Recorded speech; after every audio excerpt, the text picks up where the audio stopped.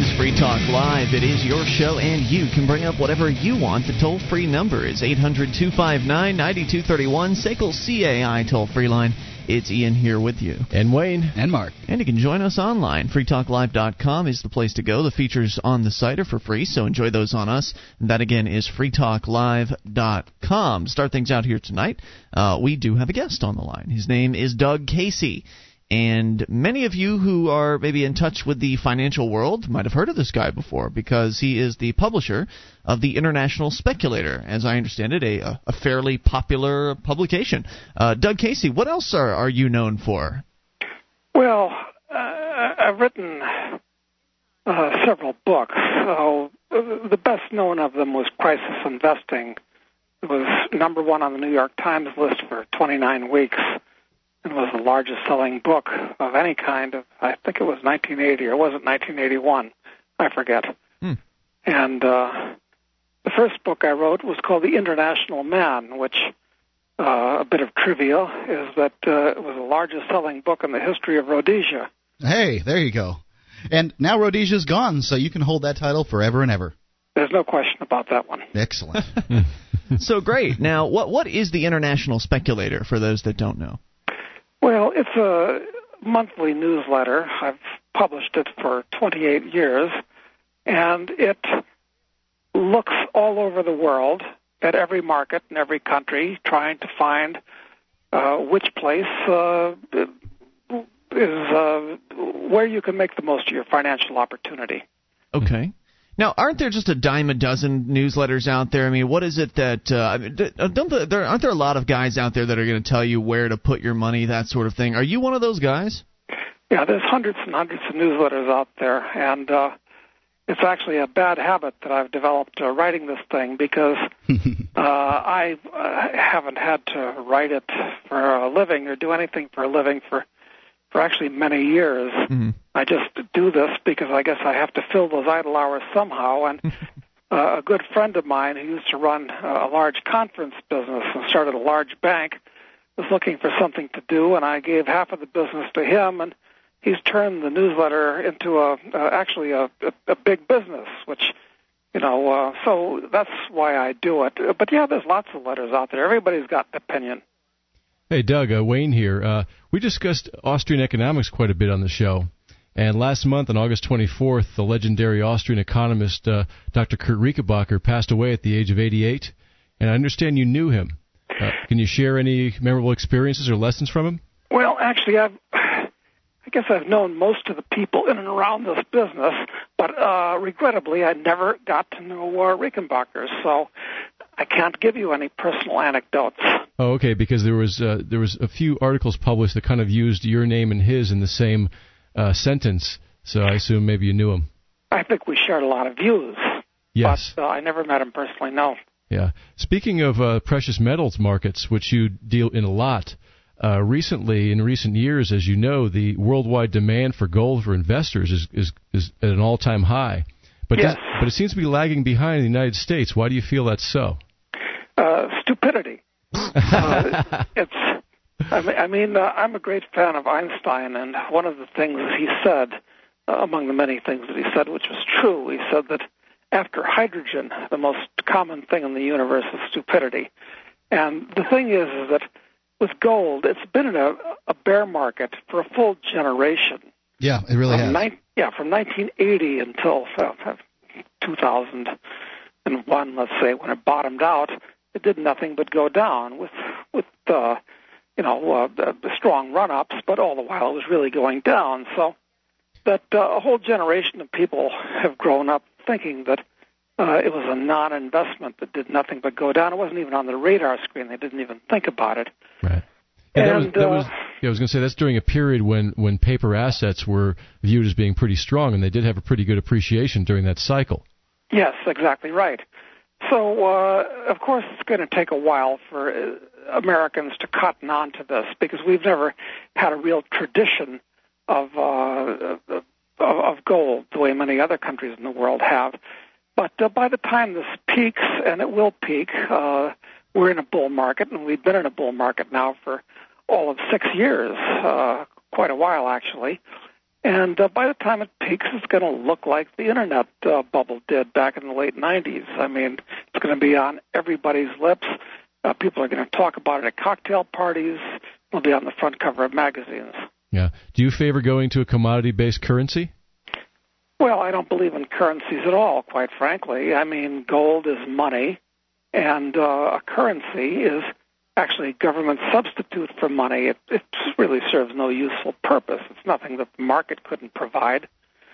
So, and I believe, actually, that within a generation or so, gold will once again be used as money in day-to-day transactions, but not in the form of coins that you keep in your pocket necessarily, because technology is going to obviate a lot of that. But it'll be reinstituted as money in the eyes of the common man, I believe, just because it's logical. On this show, we talk about at least metal-backed currencies and those kind of things being a good thing for the consumer. We've heard people say things like gold is subject to causing the market to recess when it goes down in value and those kind of things. What do you say to that? I'd say it's completely ridiculous. What most people think they know about economics is what really hurts them. Things that they picked up from the people that taught them economics in college and Keynesians. Yes, and talking heads on the television, money honeys, and so forth, that really don't know anything about these things at all, except things that they repeat, kind of folk wisdom. Now, wasn't there certain didn't gold when we were on the gold standard prior to 1913, at least for a period of our history prior to 1913, weren't there recessions during the gold market? When we had gold as currency. Yes, there were, and but it's the recessions. I mean, in those days, when the economy would have a recession, it tended to be localized, and the only people that were hurt were the people that were investing in or employed by a business that was built on a foundation of sand. And the problem is that when they set up the Federal Reserve Bank in 1913 to supposedly solve this problem, all they did was move a problem which was short, brief, and localized, and institutionalize it on a national level. So that instead of letting the market gradually, let the market quickly cleanse itself of misallocations of capital and distortions, which can be built into it because of perhaps a fraud by a local bank or simply because of market psychology. The result of that was the last Great Depression of the 1930s, and I'm afraid we're going to have another one that's going to be even worse now. It's a valid concern. Now, we understand here on Free Talk Live that the financial situation in this country is pretty awful, with the government continuing to print out these fiat dollars, which of course are backed by nothing. And you just said a few moments ago that you thought that the market could handle money as opposed to having the government do it, which, constitutionally a lot of people would say, well, that should be the government's job, but you're saying that's not necessarily the case. What I'm curious about is, how do you think we should get from here to there? How do we get from where we currently are today with this fiat system and actually get to a 100% free market-based money system? Well, that's a very good question. And first of all, I don't believe in the government as an entity. I don't actually believe in the government's right to exist. Good. I'm with you on that one, Doug. So when you say how do we get from here to there, that seems to imply that we have to, do something to influence the government to change its wicked ways. Okay. But that's not going to happen. So the answer is we can't get from here to there. My opinion is this. I want you to expound on that here in a moment, okay? Hang on. We're going to bring you back. More with Doug Casey, the publisher of the International Speculator. He is would you call him a monetary guru, perhaps? Yeah, I'd say so. If you have a question for this man, then you should get on the line right now at 800-259-9231. He knows a lot more than us talk show hosts. More on the way. It's Free Talk Live.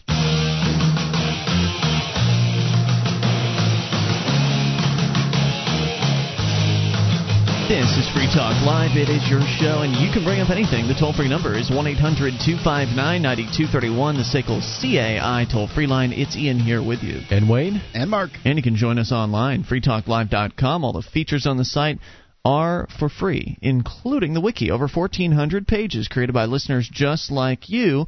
You can enjoy those, and you can go and you can edit the wiki. It's like the listener editable version of our website. Just head over to wiki.freetalklive.com, wiki.freetalklive.com. By the way, we're talking here with Doug Casey. He is the man behind the International Speculator, which is, I guess, one of the more popular sort of investing monetary newsletters out there. And Doug sounds like a pretty interesting guy so far. We're going to definitely get back into this, but I want to let you know that this interview is brought to you by D2Z.org. Are you prepared for the day the dollar drops to zero? D2Z.org proposes that day is near. Go to D2Z.org and learn how to survive and thrive during the U.S. dollar crisis. That's D2Z.org. As we go back to Doug Casey. Doug, you're back on Free Talk Live with Ian, Wayne, and Mark. I'm with you. Now, a few moments ago, I want to get back into my question here, but a few moments ago you said that you don't even, I don't know if I have the right words, but you don't believe the government exists. Well, no, I certainly believe it exists. I just don't believe it has a right to exist. And the reason for that is because there's two ways that people can relate to each other, voluntarily or coercively. And unfortunately, as Mao Tse-tung said, who was a late leading expert on the subject of government, the power of government comes out of the barrel of a gun. That's right.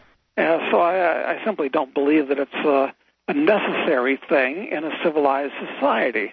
I am completely with you. How would you describe that belief system? I personally prefer the term free marketeer. Others call themselves anarcho-capitalists. What is Doug Casey's description? Well, I like to get people's attention, and in order to do that, you have to hit them between the eyes with a 2x4.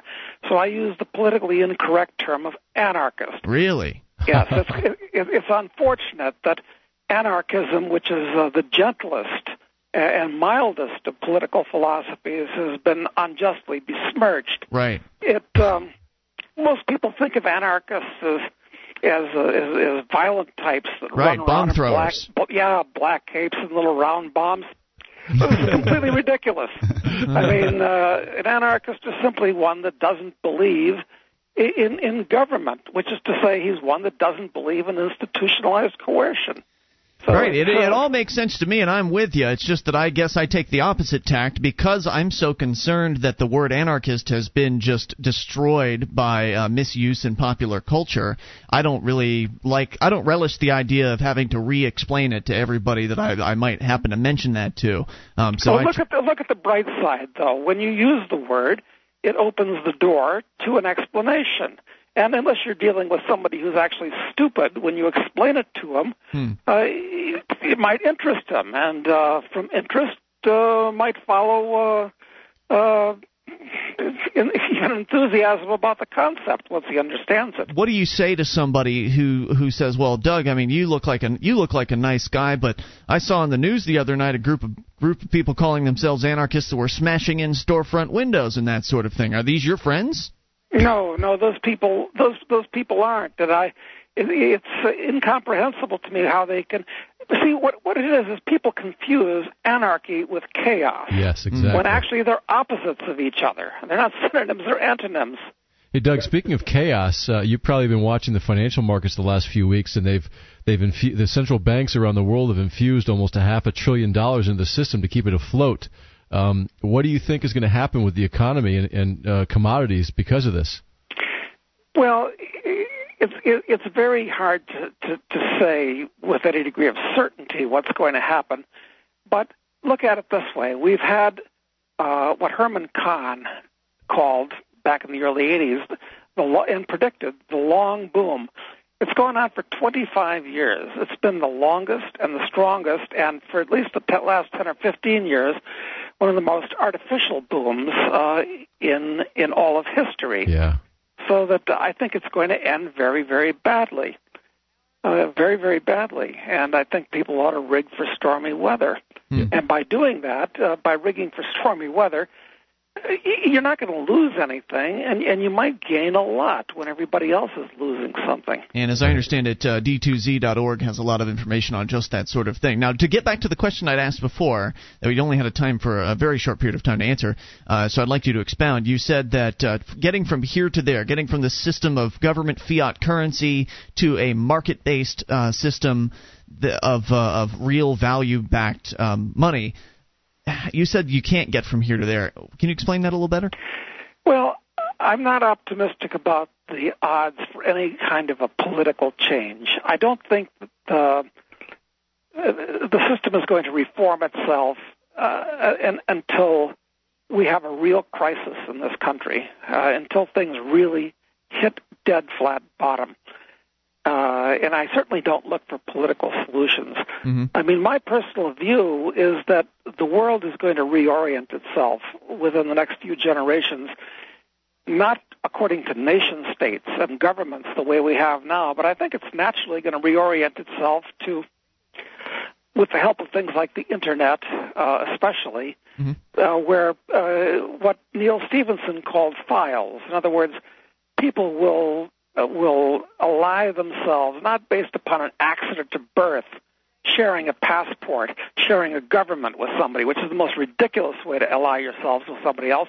People will ally themselves according to what's important to them, whether it's interest or philosophy or religion or a hobby or something like that. Like the Free State Project. That's where I was going to go with that. Do you think we're already seeing the beginning of that with the Free State Project? Are you familiar with that, Doug? Yeah, I am. I think it's a good idea. I'm not sure it's going to work. I mean, most libertarian projects fall flat on their faces because the fact of the matter is most libertarians are theorists. They're not practical people, and most libertarians don't have any money, and,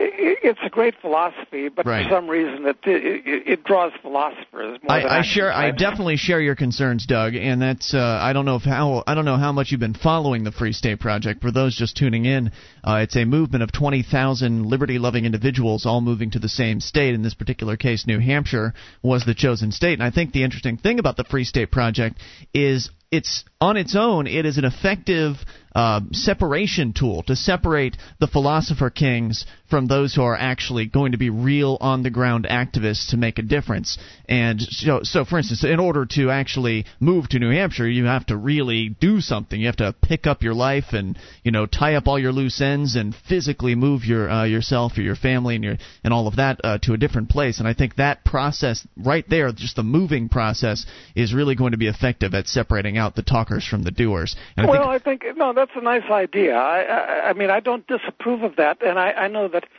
there are some people that are doing the same thing in Wyoming, which I think was the second choice for the people in that. But I'll tell you what my solution to this thing is. I don't want to move to either New Hampshire or Wyoming. Mm-hmm. I spend at the present time about probably 9 months of the year outside the U.S., and the only way you can be safe from what the U.S. government is rapidly growing into, and I'm afraid that when the next 911 happens, and it will happen, they're going to lock this place down like one justified of their concerns. If you can hang on, we will bring you back for more with Doug Casey and your calls as well, if you have one for him. 800-259-9231. This is Free Talk Live.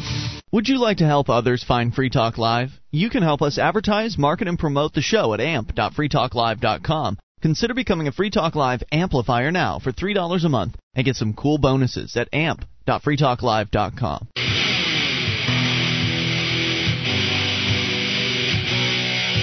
This is Free Talk Live. It is your show, and you can bring up anything. The toll-free number is 800-259-9231. SACL CAI toll-free line for you, and it's Ian here with you. And Wayne. And Mark. You can join us online, freetalklive.com. The features on the site are for free, so enjoy those on us, including updates. Get signed up, and we'll keep you in the loop whenever there's something fresh to announce about the show. You'll know first if you're on the updates list. Go to updates.freetalklive.com to get signed up today. That's updates.freetalklive.com. And if you, or perhaps someone you know, needs a primer on some of the subjects we talk about on Free Talk Live, you should go and check out the Liberty Radio Underground. It's an elementary introduction to libertarianism, and each show concisely handles a single topic in less than 10 minutes. It's great for someone new to Liberty. Go to libertyradiounderground.com libertyradiounderground.com today and grab an episode. That's libertyradiounderground.com. As we go back to Doug Casey, the publisher of the International Speculator, talking about everything from, well, money stuff to political philosophy, or the lack thereof, I suppose. And Doug, you're a man after my own heart with your just coming right out and admitting that you're an anarchist. I love that. I love that bravery. And do people do you get questions about that often, or is that something that is not necessarily brought up in interviews with you? No, this is often brought up, and Drop the phone. So wait a minute. I think. Okay. How's that? Didn't go in the toilet, did it? I accidentally hit the speaker button. That's all right. No, this is why I'm often not invited to cocktail parties and dinner parties with polite company, because the fact of the matter is there's two things that you're not supposed to talk about, and you know that they're religion and politics. Right. And what am I supposed to do? I don't like to talk about weather and the state of the roads. That's good for the first 2 minutes when you get to meet somebody. I like to talk about philosophy, but practical and applied philosophy works out to be religion and politics. Sure does. And unfortunately, I'm an anarchist politically and an atheist religiously. So that kind of separates me from 98% of my It doesn't separate you from Ian. He'd love to compare membership cards with you. I have to sit in here every night of the week with an anarchist atheist, so I can deal with it too. What a pleasure! Where are you guys? I wish I was in the same room with you. Well, we're in New Hampshire. Actually, all three of us are early movers as part of the Free State Project, which we were talking about earlier. I see. Right, Mark. And if you saw what was going on up here, Doug, your jaw would drop. Well, I'm delighted to hear it. But what I'm doing, as I was saying before that, I spend a lot of time outside of the U.S. because when the next 911 happens and the U.S. government really cracks down, I think it's going to be unpleasant being in the U.S. So what I'm doing at this time is we're financing and building what I think will be a 6-star resort in Argentina, where it'll be possible to have absolutely everything that a civilized person could possibly want. Really? Everything from a spa and a gym, with everything, a park course to a bocce ball court to a library to a cigar bar or something, which they send a SWAT team in on you. They see you smoking a cigar in this country now. So I think the future really lies outside of the U.S. More than here in Mordor itself. I understand. Now, why did you choose Argentina for the home of this resort? Well, I've always been a big fan of Argentina. I don't know if I mentioned this. I've been to 175 countries around the world and lived. 175? Good Lord. Yes. What'd you do? Step out and get it back in the plane? No, not at all. Most of them I've been to numerous times, and I've lived in 10 or 11 countries, depending on how we want to define living there. And I define living there as spending enough time to make it worthwhile buying real estate or renting an apartment. So I've been around the block, and I can tell you that right now Argentina is by far the cheapest of the nice countries in the world. Anything that you can get in the U.S., a meal in a restaurant will cost you about a third what it does in the U.S. A full-time employee, well, where we are in Argentina anyway, is probably about 20%, maybe 15% of what you pay here in the U.S., and property prices are very, very, very, very cheap. So it's possible to live like a king for a lower middle class budget, more or less. Nice. Very cool. Very exciting. Doug, in your newsletter, you discuss gold stocks, I assume. And essentially with gold stocks, they allow you to buy gold in the ground for as little as $10 to $20 an ounce, whereas bullion right now, coins cost somewhere around $7.50 an ounce. But many of these stocks are really speculative. So how does one allocate their investment resources to manage the higher risk associated with gold stocks? Well, they're really two different investments. You want to have the metal in the form of coins for safety, for prudence, for insurance in your own possession. The mining stocks are purely speculative vehicles. And it's possible to get not just 10, but 100 to 1 returns on these things. But you've got to recognize that at the same time, you're holding a burning match, that none of these companies have earnings, and the assets that they have are often very questionable, so that they're purely speculative vehicles. Now, I like them, but you've got to know them for what they are. Right. I know you deal with energy a bit, too, and in the next 5 years or so, what do you think has a better potential for return, energy stocks or precious metal stocks? I think they're both going to do well. I've always been a big fan of uranium stocks, and uranium has had a wonderful run. It ran from at the bottom in about the year 2000, $8 a pound to a high of 140. It's backed off to 90. And there are many, many uranium stocks now. There are about 500 stocks that have uranium in their name, or at least in their prospectuses. Most of them don't have it in the ground. I think that for the future, for mass power over the next generation, nuclear power is the only way to fly.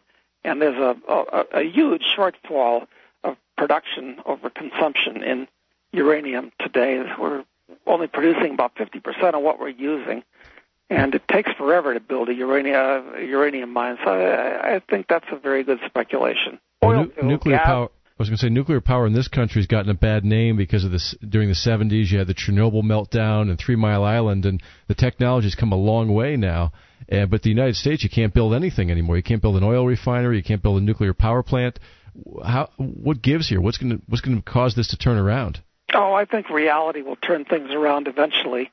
But, trends in motion tend to stay in motion until they actually stop. And a trend like this doesn't stop until we hit bottom. Yeah. Do you believe in the peak oil theory? I buy the peak oil theory. From a geological point of view, I think it's quite correct. The peak oil theory, of course, having been put forward by M. King Hubbard, who said in the 50s that the U.S. light sweet oil production, easy oil, the kind of oil that you want, would go into decline starting in the early 70s, and it has. And that's happening on a worldwide basis now, too. A lot of countries that were producers are becoming importers. So, yes, I think there's a lot of reasons why in the next few years we'll see oil go to a couple $100 a barrel. Now, is this a problem?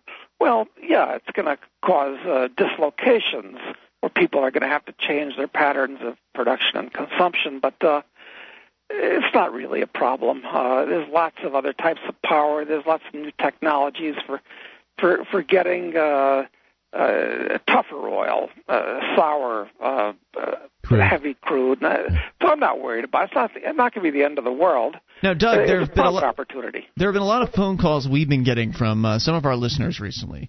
People are very concerned about the U.S. government getting involved in something called the North American Union, and they've been promoting this idea that there's a new currency that they're looking to put out called the Amero. I'm sure you've heard of it, and I'm guessing you probably have a thing or two to say about it. So hang on. We will bring you back more with Doug Casey, and we'll take your calls if you have a question for him.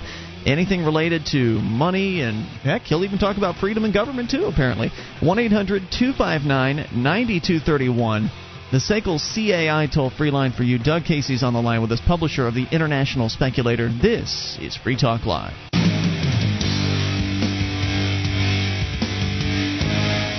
This is Free Talk Live. It is your show. You can bring up anything. The toll-free number for you, 800-259-9231, though. Would love to hear from you, specifically this hour if you got a question for Doug Casey. He is the publisher, the man behind the International Speculator, all-around monetary guru, and anarchist to boot. It is Ian here with you, by the way. And Wayne. And Mark. Once again, 800-259-9231. You can join us online at freetalklive.com. And if you like Free Talk Live, you want to help support the show, then you should go and buy some stuff at amazon.freetalklive.com. When you enter Amazon through that link, Free Talk Live will get a percentage of your purchase in over 41 categories of products, new and used items. Free Talk Live gets a cut if you enter through amazon.freetalklive.com. Now, Doug Casey, back on the air with Free Talk Live. A lot of people call this show, and they have a lot to say about what essentially amounts to rumors with maybe very little fact behind them about this looming North American Union concept and its the associated concept of the Amero, a sort of replacement currency to replace the U.S. dollar. And you had talked about how the dollar was, we've talked plenty of time on this show about how the dollar's failing, and it's been failing ever since they took away the gold backing from it. And you yourself said we might be heading toward another major depression, perhaps. Do you think they'll be able to use this Amero concept to stave that off for a certain period of time, or do you even think this is even legitimate, that this is something that they're working on? I really ought to check this out on something like Snopes. I think it may be in the category of an internet rumor or hoax.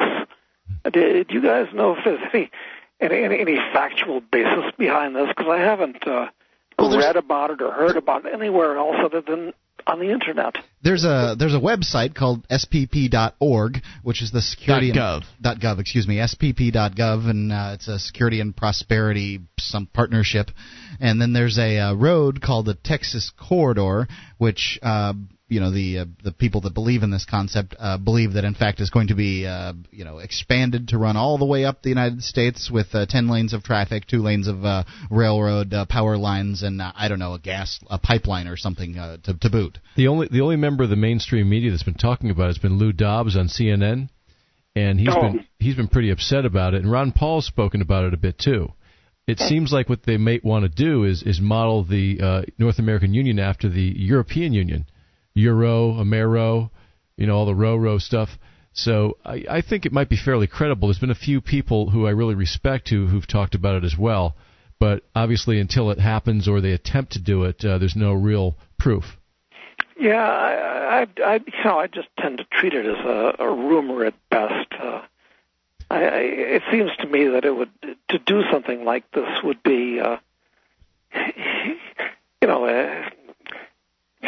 it doesn't make any sense to me at this point. Actually, Snopes does have something on the Amero. Or as a possibility. Let me put it that way.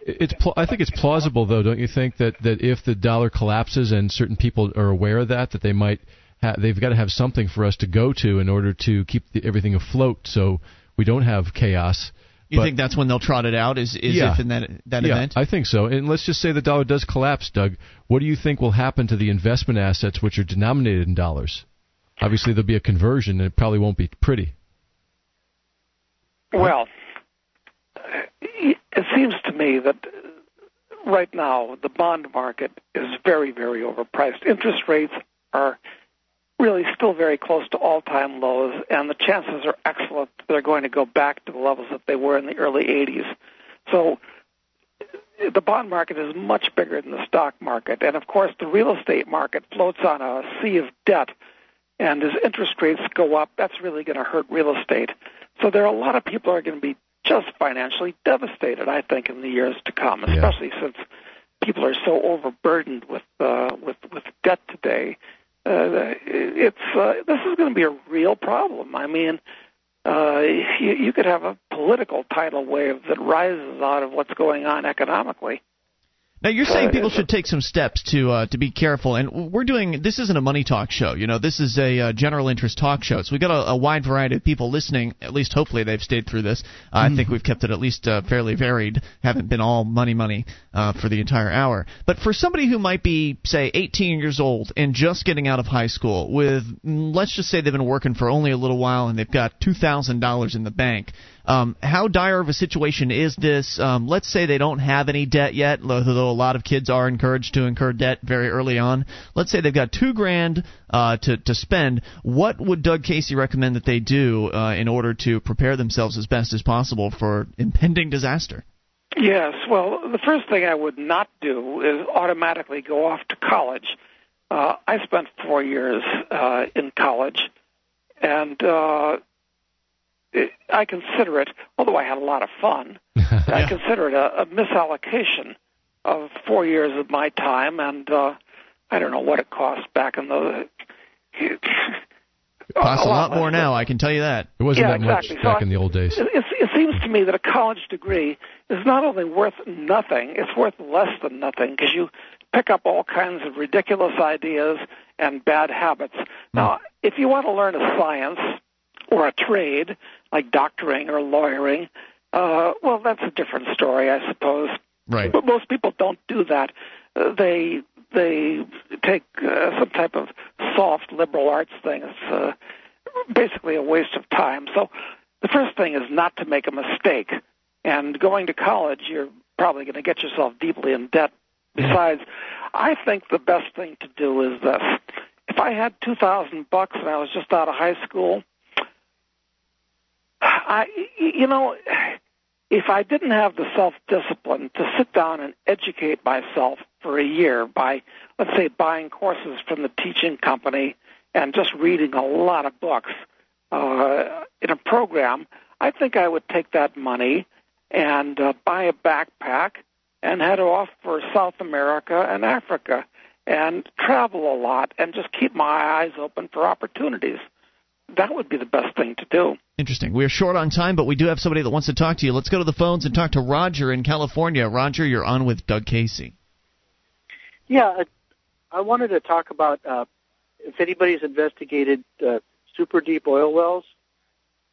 Hello? Yeah, super deep oil wells. Well, there's a lot of super deep oil wells. How do you want to define that term? Well, it redefines how you look at energy, that it's actually more abundant than they're portraying it. I don't like the current model that they set up, how they lie to you about the word game that they play with known proven reserves is doesn't mean it's all the oil. It just means the oil that they've allocated money for to have a survey done on. The unproven reserves are a lot bigger than proven reserves. And with super deep, it's almost infinite amount of oil if you read about it. So you're saying there's more oil out there than what the experts might think, or what they're claiming? Just in the current model as we know it, in unproven reserves is probably several times. They only allocate enough money to prove that there's oil in the ground. They go no further. They use that up, then they move on. They haven't discovered all the oil that's available. Roger, thank you for the call. We're short on time, but Doug, your thoughts on that? Well, that's basically correct. I mean, it's unproven exactly how deep oil can actually exist before the heat and pressure of the Earth's crust makes it impossible for it to exist in oil form. So, sure, there's plenty more oil to be found. It's just a question of the cost. Very good. Yeah, that's true, of course.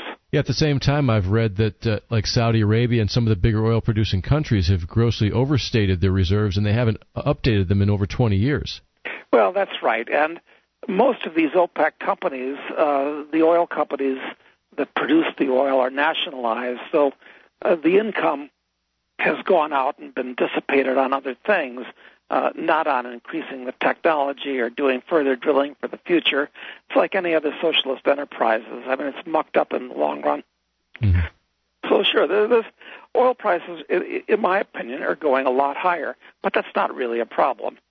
Yeah, I'm convinced we can really innovate our way out of it, but there has to be a crisis in order for us to allow that.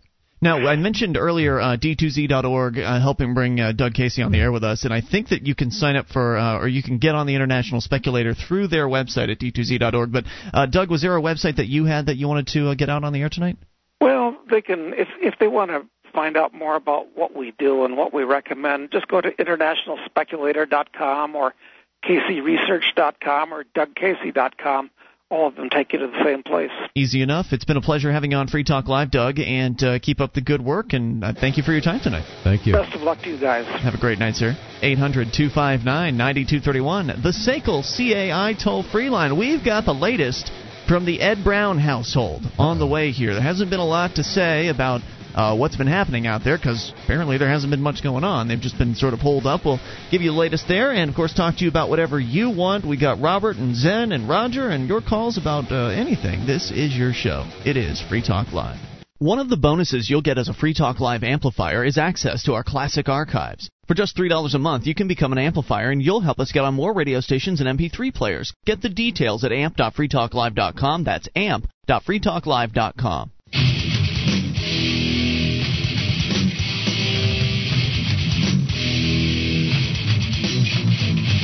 This is Free Talk Live. We're launching into hour number 2 of the program. You can bring up whatever you want via the toll-free number, 800-259-9231, the SACL CAI toll-free line. It's Ian here with you. And Wayne. And Mark. And you can join us online at freetalklive.com. All the features on our site are for free, so enjoy those on us. That again, freetalklive.com. The latest on the Ed and Elaine Brown situation here in moments, but first to the phones and to the fun to those callers that were so patient during the last interview. Let's go to Robert in California. Robert, you're on Free Talk Live with Ian, Wayne, and Mark. Oh. Do we have Robert? Hello, Robert. Okay, the story about the missiles accidentally flying over the United States? Yes. Okay, that's got to be the biggest load of bovine excrement that I ever heard. You don't think that it happened?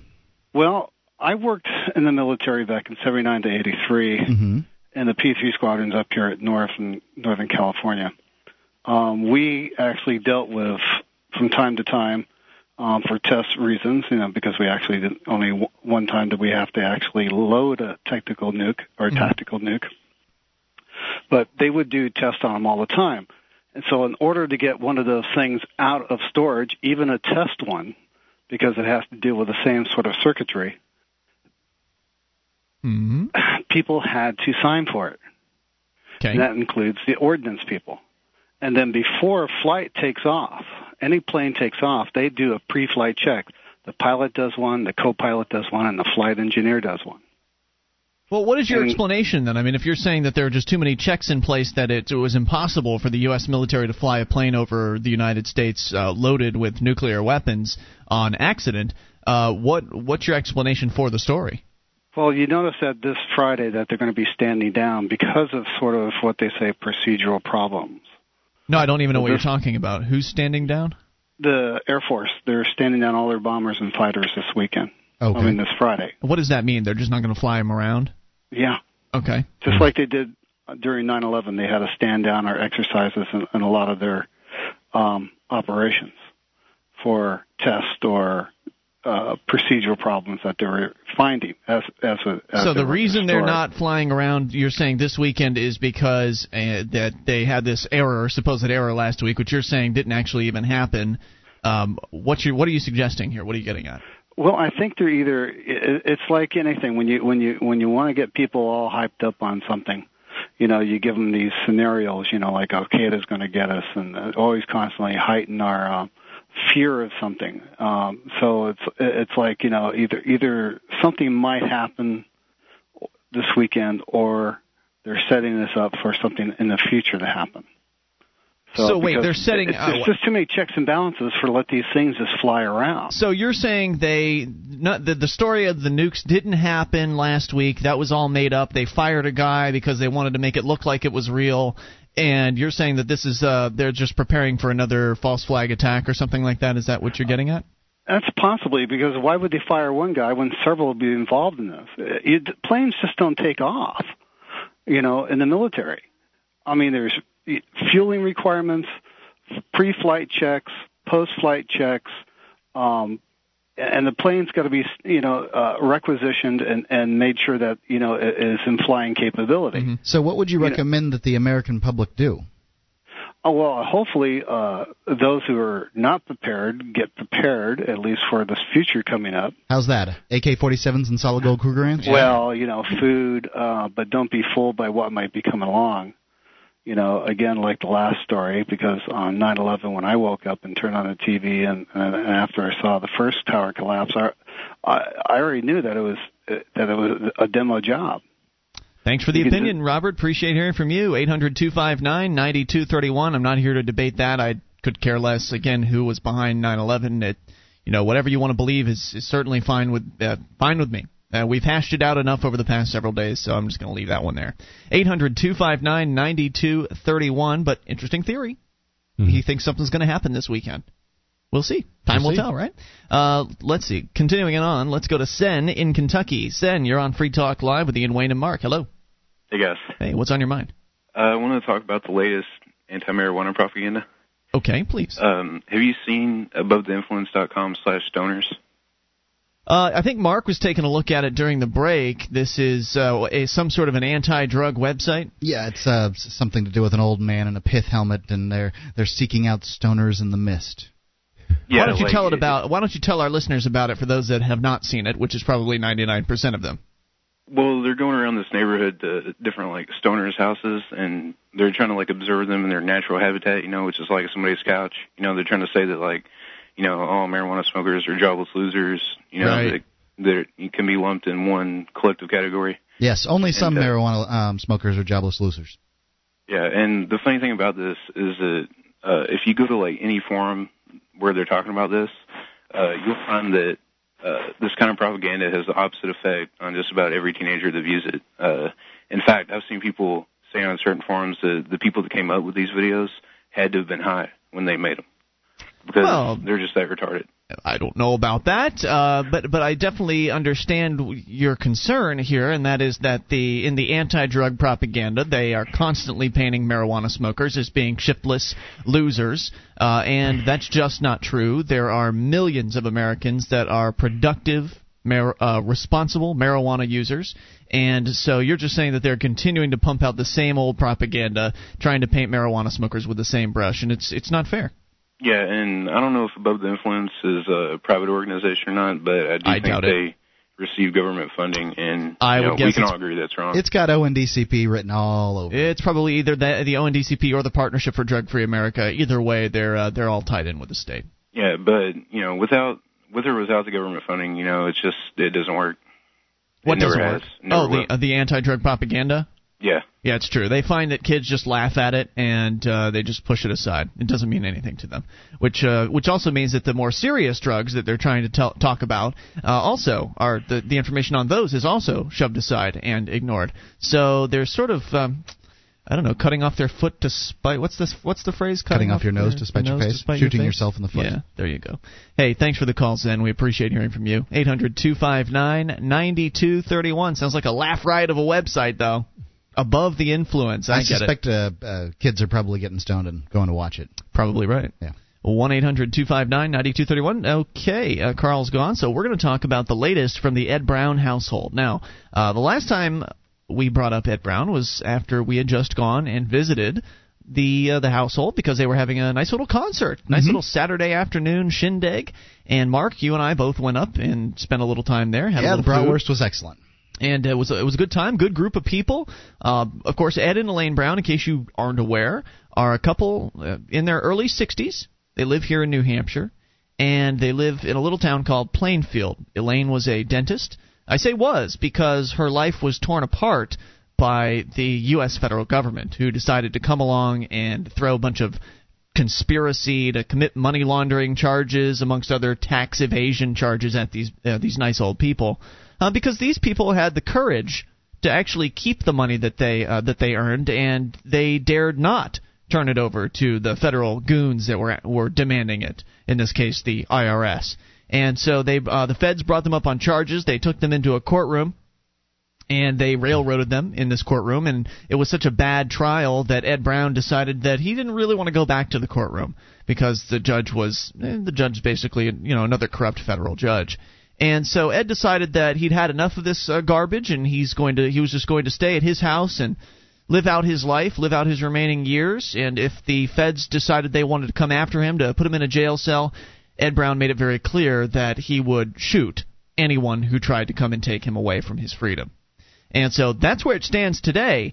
We're talking about something that happened a year ago. They label what Ed Brown made as threats, and I don't know. Threats doesn't sound exactly like the right word to me. I mean, it's one thing to say, Mark, I'm going to come over to your house and beat you up. That kind of sounds like a threat. That's a threat, yeah. But the statement that if you come to my house and try to beat me up, I'm going to beat you up back. Not a threat. Not a threat. No, that's just a promise. Right. It doesn't bring the same to me, and that's what all he's said to the federal government. Look, right. If you try to come on my property and take me away to a jail cell, I'm going to shoot. So we'll give you the latest on what's going on here. Also, one of the things that we're going to talk about is something that has actually come out from Elaine, because you normally hear Ed Brown talking about his viewpoints on taxes and the government and that sort of thing. And Ed's not the most eloquent of speakers. I don't know what to think about Ed, but I sure do like Elaine. She's got some really good things to share, and we'll tell you what she has to say here in moments. It's Free Talk Live. This is Free Talk Live. It's your show, and you can bring up whatever you want. The toll-free number, 800-259-9231, SIGL's CAI toll-free line. Ian here with you. And Wayne. And Mark. You can join us online at freetalklive.com. All the features on the site are for free, so enjoy those on us, including the bulletin board system. Over 250,000 posts to surf around through. Serious issues, fun stuff. You'll find it all, and it's all for free at bbs.freetalklive.com, bbs.freetalklive.com. Your mattress was likely manufactured using all kinds of disturbing chemicals. Does this bother you? Well, it bothers some scientists, especially in the case of young children. Savvy Rest mattresses are made of 100% natural latex rubber, organic wool, and organic cotton. Try their crib mattresses too. SavvyRest.com for the sleep you've been dreaming of. That's SavvyRest.com. On the way here, going to give you an essay, a bit of an editorial, if you will, that was written by Ms. Elaine Brown, or Mrs., I suppose, Elaine Brown. Yes. We'll tell you about that here in a moment. But first, we're going to the amplifier line to Brian in Colorado, who I've decided to move up to the front of the pack because he's crippled. Brian, you're on Free Talk Live. You have any good crippled jokes, Brian? Yeah, that's right. I got all the crippled dogs. Hey, I just got my handicapped driving placard, even though I can't drive. I let my friends borrow it, because I'm stuck here in the house. Nice. Hey, I don't want to talk about my illness here. I've talked about it before. Wear your seatbelt, even if you're in the back seat. That's even my if you're in a limo. Message. Yes. Even if you're in a limo. One of my neighbors found out that I was in an accident. He was wondering if I was in some pain, and he wanted to stop by with a device that he had in his house.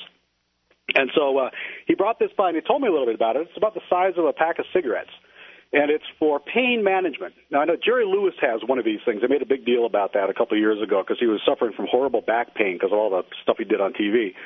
And it turns out that your body your nerves can be deadened by this a certain frequency, and so you stick these electrodes on your spine or where the pain is, and then they put this frequency out, and it's miraculous results without any drugs. Well, this guy told me that this device doesn't do it that way because it's invasive. You don't have to you'd have to go in there and put these electrodes by the nerves and then bring it out through the skin, and there's infection and all this other problems. And so this one instead, it's a new invention, actually a few years old. It's been approved by the FDA, so it's safe, right? Anyway, what it does is you put these pads on your body. There's 4 of them, and you put them in an X. And the center of the lines between the X drawn by these 4 things is where your pain is. And what it does is it sends a much higher frequency, a little bit different between the two. And so what's called the beat frequency, the frequency between these two, is where the actual healing occurs. It's a revolutionary device. It's just a microprocessor inside, doing some fancy stuff. But he gave this thing to me, and it was miraculous. I mean, I put this thing in there, and all of a sudden, no drugs, just the pain just goes away. Huh. And you have to set up these electrodes right. That's the tricky part, is getting them just right, and so the nexus inside your body, in 3 dimensions, is right where it hits it. What is this thing called, Brian? The company is called Zynex, Zynex. And he told me a little bit more about it, and this is really an immigration story, guys. Really? Yeah, because the guy who invented this is my neighbor, who just bought a $1.5 or $2 million house up the hill. He came here about 10 years ago, immigrated to the U.S. with a couple of bucks and an idea. Really? He invented this thing. He patented it, started his company, took it public because he didn't want to take it public. But the problem was he was selling like gangbusters, but insurance companies paid for them because people don't pay for these things. Insurance companies do. Mm-hmm. And they took sometimes 3 years to pay. And so he basically went public to generate enough cash to be able to hold him over, for the 3 years until the money starts coming in. So my neighbor immigrated here, and now he is, an immigrant citizen, one of those dirty immigrants, right. Making life a hell of a lot better for everybody that touches his products. Wow, that's an amazing story. And what was it called again? Zynex? Zynex is the name of the company. And it's a public company. It's trading pretty low, so it might be a good thing to get in on. But I can't give investment advice. So you've tried it and it works for you. Yes. Okay. Very good. So no chance it's a placebo effect, huh? It's that good. Well, I'll tell you. I'll tell you in a few days. I'll try it on different things and see if it works. It could be a placebo. I mean, who knows? But there's been a lot of feedback from a lot of different people. He's selling like crazy. Very cool. You sound excited about it, Brian. it's exciting. Yeah. Between that and all these rainforest herbs that Wayne hooked me up with, I'm flying high without any narcotics. Yeah, well, right on. That's the free market at work, though. That's right. Somebody had an idea, and a lot of the problems that we have, I think that we can innovate our way out of them with a true free market. I think you're absolutely right about that. When you don't have to jump through all these government hoops, these products can make it to market sooner rather than 10 years down the line after people have already been in pain forever and possibly passed away. So, Brian, thanks for sharing that with us. And I hear you're coming up to the Liberty Forum coming up here in January. Oh, yeah, looking forward to it. I'm going to be bringing at least one son. Great. We'll see you then, and thanks for the call, dude. Okay. 800-259-9231. I know the Liberty Forum, the Free State Project Liberty Forum has been announced, and they're lining up speaker after speaker. I hear they're close to announcing their keynote speaker, which is supposed to be somebody pretty big and special. And, of course, we'll break it to you here as soon as we know. 800-259-9231. So, Elaine Brown, the wife of Ed Brown. Ed? We've heard Ed before. He likes talking about taxes and the Illuminati and all these kinds of other crazy crackpot things. And Ed's a nice enough guy. I've met him in person a couple of times. I don't agree with all of his viewpoints, but I do agree that he should be left alone. He should be able to go out and earn a living for himself. In his case, he was an exterminator. And his wife, Elaine, a dentist, and they should be able to go out and earn a living for themselves and keep all the money they earn and decide for themselves how to spend it. That's where I'm in 100% agreement with Ed and Elaine Brown. So, setting all of other Ed's issues aside, we've actually got an essay here from Elaine called In Pursuit of Liberty, and I was so impressed at how eloquent this lady is, I thought it absolutely had to be read on the air. So, she starts out with a quote, "A long habit of not thinking a thing wrong gives it a superficial appearance of being right, and raises at first a formidable outcry in defense of custom. But the tumult soon subsides. Time makes more converts than reason." Unquote. In the opening paragraph of his Introduction to Common Sense, Thomas Paine makes the astute observation of human nature. Makes this astute observation. This has been proven to be so true in our experience. It pains the human heart. It challenges the human mind. It offends the psyche to be informed that our long-held beliefs are indeed erroneous. How could I not know? How could I be so easily misled? I have been made a fool of. These are not easy concepts for us to deal with. No, who wants that? We've been comfortable in our beliefs, knowing that those in whom we've placed our trust have been worthy of that trust, that they would not intentionally misdirect us. To accept a differing truth, one at odds with those long held, places us in a quandary of doubt, confusion, and suspicion, conditions not easily accepted by mankind. It upsets our universe. What was once accepted as truth and order must now be eyed with concern rather than with comfort. It also requires that in order to seek truth and thus live in righteousness, we must take action, perhaps an action that's contrary to our nature. By nature, we all wish to be left alone, to live our lives in an expectation of peace and harmony, to do that which is right by our families, our neighbors, and our society. Doubt destroys that expectation, brings to our lives an uncertainty that is at odds with our inherent nature. So she's talking about here, she has more to say, she's talking about how we all start out in this box that the government has created for us and put us into, and when you show people the reality about the government and many of the lies that it tells and that sort of thing, they don't want to see it. They want to stick their heads back in the sand. And Elaine is going to say, that's not what you should be doing. We'll look into this further. This is Free Talk Live. Our archives, website, and podcast will continue to stay free, but if you think other people deserve to hear this show, consider becoming a Free Talk Live amplifier for just $3 a month at amp.freetalklive.com. Help free some minds. Visit amp.freetalklive.com.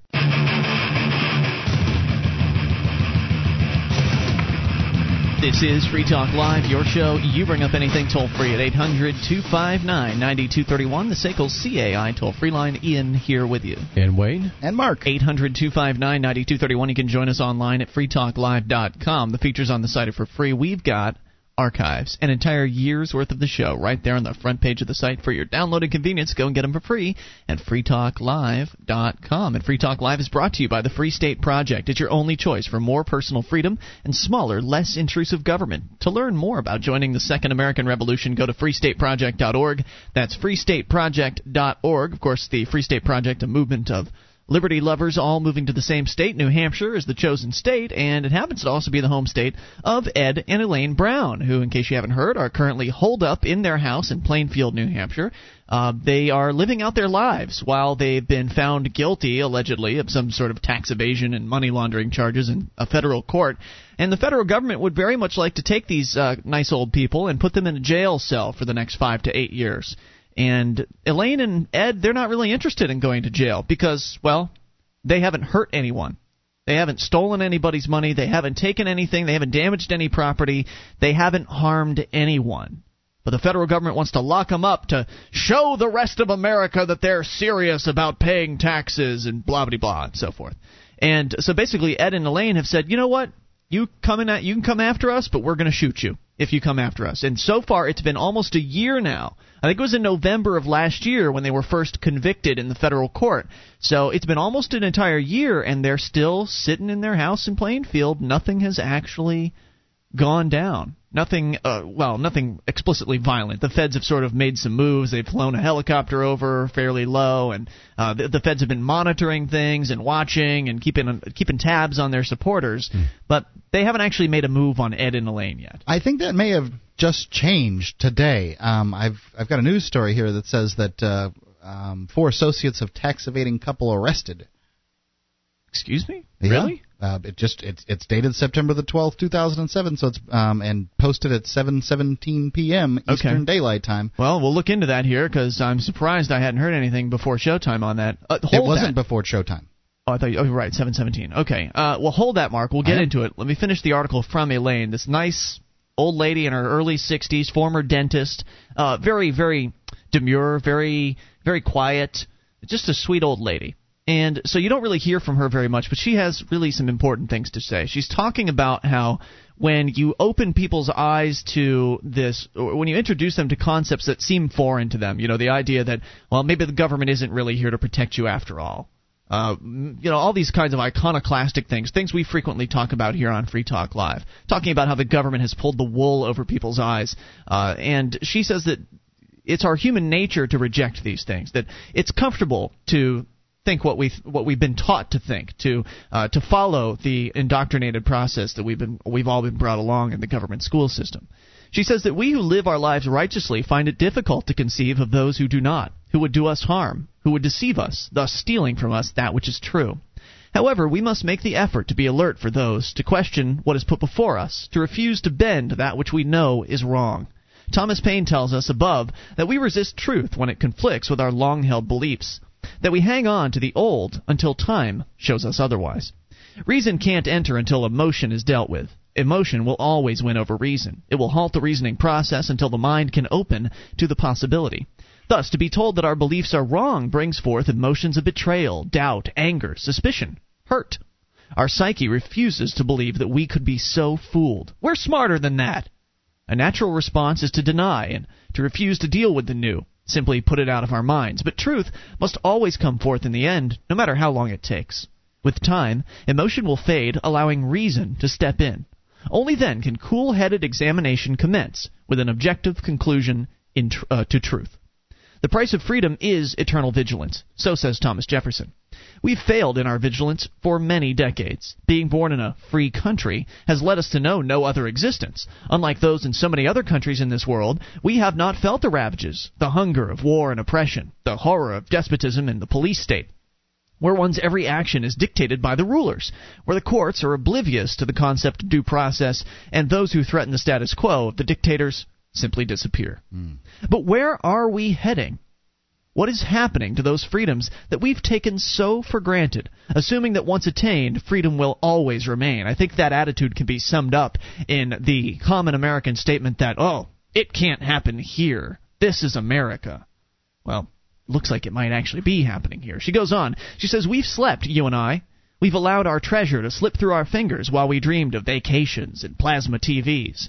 We assumed that our public officials were doing the job we hired them to do, that they were acting in our best interests, and so we didn't have to pay attention to their doings. We know that they're the employees and we're the employers. They are the public servants and we are the masters. Don't we? Don't they? Thomas Jefferson told us that when government fears the people, there is freedom. When the people fear the government, there is tyranny. Let me ask you, do you fear your government?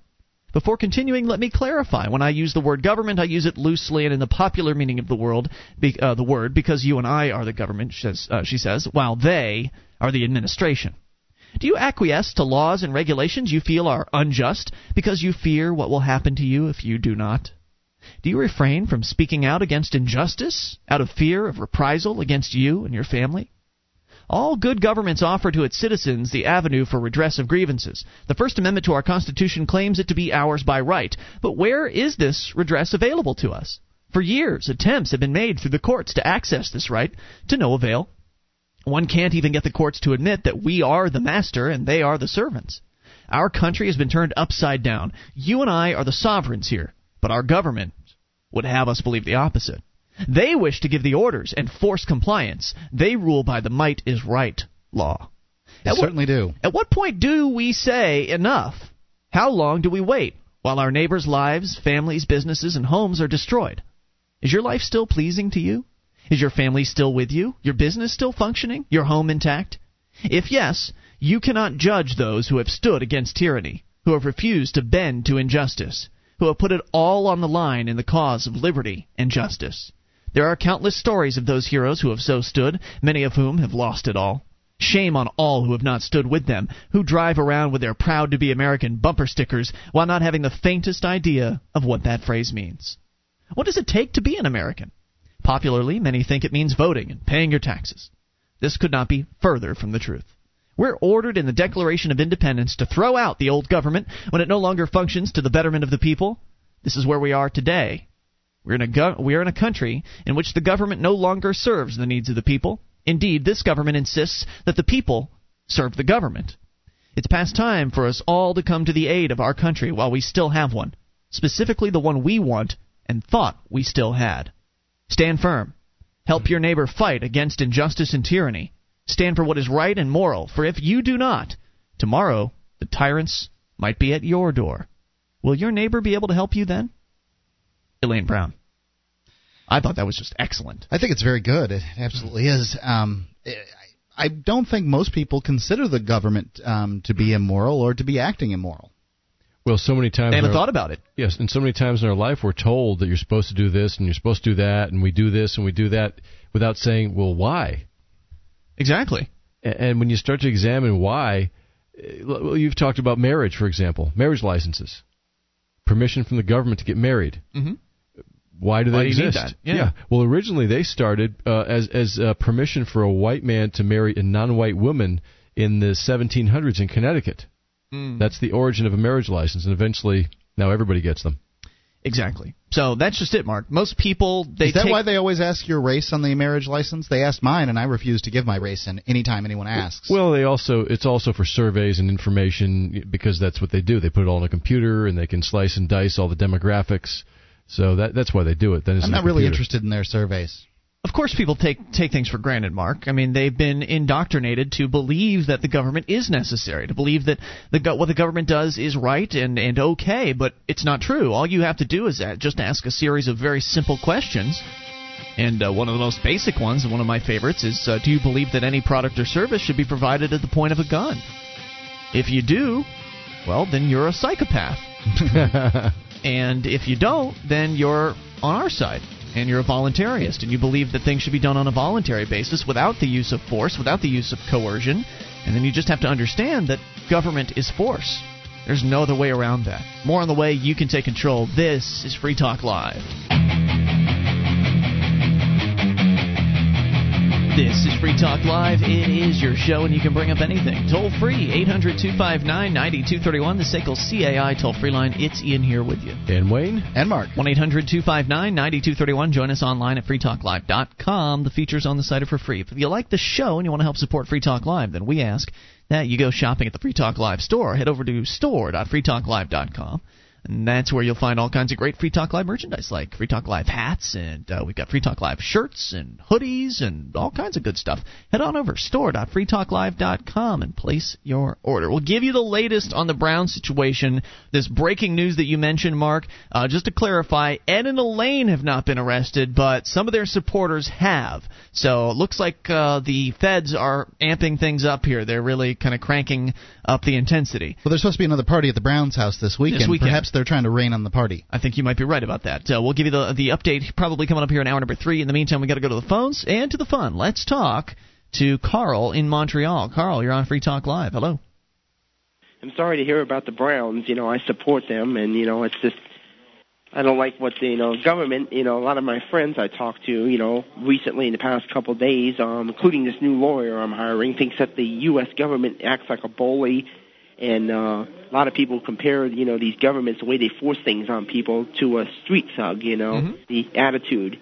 There's really not much of a difference. I mean, the only difference between a common street thug and the government is that, well, the government's a little, their gang is bigger, and they fly flags in front of their offices, and they tend to wear suits more often than your common street thug. And one works during the day, and one works at night. There you go. Yeah. Carl, any other thoughts? No, I'm just hoping that, Ed and Lane Brown, just continue to stand up, and I hope it doesn't deter, any of their supporters and try to, this is some kind of intimidation to turn away their supporters. That's definitely what it is, and thank you for the call, Carl. They are definitely trying to intimidate their supporters. I don't think Ed and Elaine are going to back down ever. I don't think they have the option at this point. Those people are just amazingly courageous. Let's continue and talk to Paula in Florida. Paula, you're on Free Talk Live. Hello. Paula? Yeah, hi. Hey. Good evening, hon. Hey. Where were these people arrested at? We're going to give you the details here in a little bit, presumably nearby the Plainfield home of Ed and Elaine. Monier said Gonzalez was arrested in Alice, Texas, Riley in Cohoes, New York, Gerard so they got him at home, huh? Fort Leonard Wood, Missouri, and I guess MO is Missouri, and Wolf is in Hartford, Vermont. Okay. Okay, so what we need to do is everybody needs to call the FBI. What the hell is that going to do, Paula? Illegal. Huh? What is that going to do? You tell them they have broke the law for arresting them when they haven't committed any crime. And they're going to laugh at you. Apparently the U.S. Marshals did the arresting in this particular They're one. going to laugh at you. Call the U.S. Marshal's office in each one of those states. Go right ahead, tell Paula. them they broke the law. Great. And what's that going to do exactly? Well, tell them we will take you to court and you will go to jail. You can't do that. You can't take the feds to court. They have qualified immunity. Yes, they do. I'm telling you they do. They're going to laugh at you, Paula. You let me know how that goes, okay? Well, all right, there's some other things I need to let you know. Right. They just found out that cholera has started in Iraq. Cholera? Yeah. Yuck. Wow. That means a lot of our guys are going to end up dying from this, too. That's no fun. Well, yeah, I know. But anyway. I'll take your word for it, Paula, but thanks for the alert. I thought cholera was a sexually transmitted disease. Am I wrong here? Cholera is not a sexually transmitted disease. Paula, thank you for the call. 1-800-259-9231. Also, anything that comes out of Paula's mouth, it's questionable. But, hey, we'll take her word for it because I'm sure as hell not going to dig around for that one.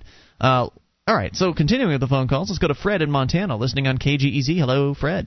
Good evening, gentlemen. Hey, Fred, what's on a little while ago you read something about when government, when government does this, Anyway, I have another way of saying it. When the people support government, they control that government. But when the government supports the people, then the government controls the people, i.e. the welfare state. It's true. Just like the illegal Mexicans that are coming to this country. We could put a halt to the illegal Mexicans in this country so easily by eliminating the welfare state. Absolutely what we should do. And I think that we'd still have some people that would be illegal that would come across, but at the very least, they would just be here to work, and we wouldn't have to support them. Not to get welfare. And also the foreign aid to the Mexican government doesn't help either. Well, when you take the I said the Mexicans, in Mexico, there is virtually no welfare in Mexico. If you can't make a living, you starve to death. So people in this know how to country, work. they can come up here. Not talking about the government employees, but Milton Friedman says government should be no more than 10% of the gross national product. Right now, they're consuming over 52% of the gross national product. It's outrageous. There's not enough taxpayers in this country to pay for all these good things supposedly government's doing for us. Yeah. No, I don't think the government's doing anything good, personally. Well, I agree. But I'm not interested in paying for them at all. I'm being facetious. Right. There's only so much further this can go. There's only so much bigger the government can get. There's only so much more intrusive they can become before something hits the whole the thing fan. breaks. Yeah. Well, socialism is collapsing all over the world. In Spain, for example, there were riots in the streets a few months back when the government said, okay, no more free college education. And as we know very well, nothing is free. Mm-hmm. So this is happening. You're going to see more and more collapses of these socialist systems throughout Europe and around the world. As an example, earlier this week, they are talking about, I don't think they've implemented it yet, but they're talking about over in the United Kingdom denying health care coverage, their wonderful free health care system, denying it to people that aren't living healthy lifestyles. So now, instead of being free for everybody, it's only going to be free, which of course we all know they're being paid through taxes, but it's only going to be available to a certain segment of the population. Right. The rest of these guys are going to be SOL. Yeah, they're going to have Twinkie demerits and stuff. Yeah, but the money we're spending on the military right now, on this military complex and the whole military itself. This is how we broke Russia's back. That's right. We outspent them militarily, and they just couldn't keep up with us. That's right. Now we're doing exactly the same thing they did in Russia. We're spending ourselves right into oblivion. And the Russians, their government would have collapsed sooner, but the United States was sending grain to Russia and money for years. They would have collapsed probably in the 70s. 1974, I think we sent 100 million tons of wheat. They are having a bad drought. 100 million tons. We totally depleted our wheat stocks. Mm-hmm. The price of bread went from 33 cents a loaf to $1 a loaf, and everything else skyrocketed along the same thing. I remember that. And then we asked them for some of that wheat back. We had to buy it back. They wouldn't give it to us. Unbelievable, Fred. Thank you for the call. Have a good day, Appreciate hearing from you. 800-259-9231. I was reading an personal email from Jim Babka earlier today. And he was talking about Jim Babka from downsizedc.org, by the way. It was just something he sent out to his personal list. It wasn't the DC Downsizer Dispatch. But he was talking about how his wife was at a discount grocery store recently. And she noticed that they were re-tagging. They had the entire crew out amongst the aisles, re-tagging all kinds of merchandise. And she went by, she picked up a gallon of iced tea, and she lifted up the price tag to see what was underneath it. It had been priced at $1.49, and the old price was 79 cents. So right there, they doubled the price just about of this gallon of iced tea. And Jim Babka's saying, are we already seeing the trickle down from the billions that they've pumped into the economy, the money that the Federal Reserve has been printing out so quickly recently? Is it happening that quickly? How much was it? $200 billion that they put into about that, the Fed, but then there was also pumping going on by the European Central Bank as well, and the Australian and several other countries. So if you take them all and put them together, it was about $500 billion. I mean, that's just tremendous. In the course of about 2 weeks. How long does it take things to trickle down? How long? I mean, from the time they spend that $200 billion or whatever, the $1 trillion, from the time they spend it to the time the prices start going up. It depends on where they direct the money. If they direct it into the stock market, for example, it might take longer than if they were to put it someplace where people could get to it quicker. Yeah, I don't think anybody can answer that question. It's difficult. I mean, could it be as quick as a handful of weeks and as long as 6 months? Absolutely. I mean, what's the time frame, I guess? I think that a handful of weeks and 6 months is probably pretty accurate. Right. So maybe we're already seeing the initial But wages are the last thing to go up. Oh, yeah. Yeah. But you know something, too? By pumping all that money in, one good thing that it did in the short run is that people probably won't lose their houses as quickly. So they'll have a little more buying power to buy things like groceries, and it'll keep them in their houses longer, even though they probably can't afford the taxes or the future payments on it. Didn't I hear something about the Feds or George Bush wanting the mortgage companies to freeze their rates or something like that, to not use the adjustable rate mortgages, to just freeze it at a certain point, using some legislative decision to do that? Well, yeah, I've heard him talk about it, but really what the banks are doing is they're tightening up now anyway. They're going back to the 20% down, you've got to have good credit, and 30-year fixed, which is the most responsible type of mortgage to have. The problem is they blew this bubble up so voraciously that for a while there in a lot of these areas, the only way someone could afford a house at these ridiculous prices was an adjustable rate mortgage. It's all going to come crashing home soon. Oh, it's bad. 1-800-259-9231 is the SACL CAI toll-free line for you. Let's see. So Jake is on the line. We're going to talk to him about Mary Jane, apparently. Also, we'll give you the story, the full details on the 4 associates of Ed and Elaine Brown that have been taken into custody, have been arrested by the U.S. Marshals. That's all on the way, and hopefully we'll be able to talk about the fast food ban that we've been promising for days on this show. So, Mark, get that one ready. Hour 3's on the way. You can take control. 800-259-9231. This is Free Talk Live. With your help, we can spread the message of liberty around the world. Consider becoming a Free Talk Live amplifier for just $3 a month now at amp.freetalklive.com. If you can't afford it, keep enjoying us for free. If you can spare the $3, visit amp.freetalklive.com.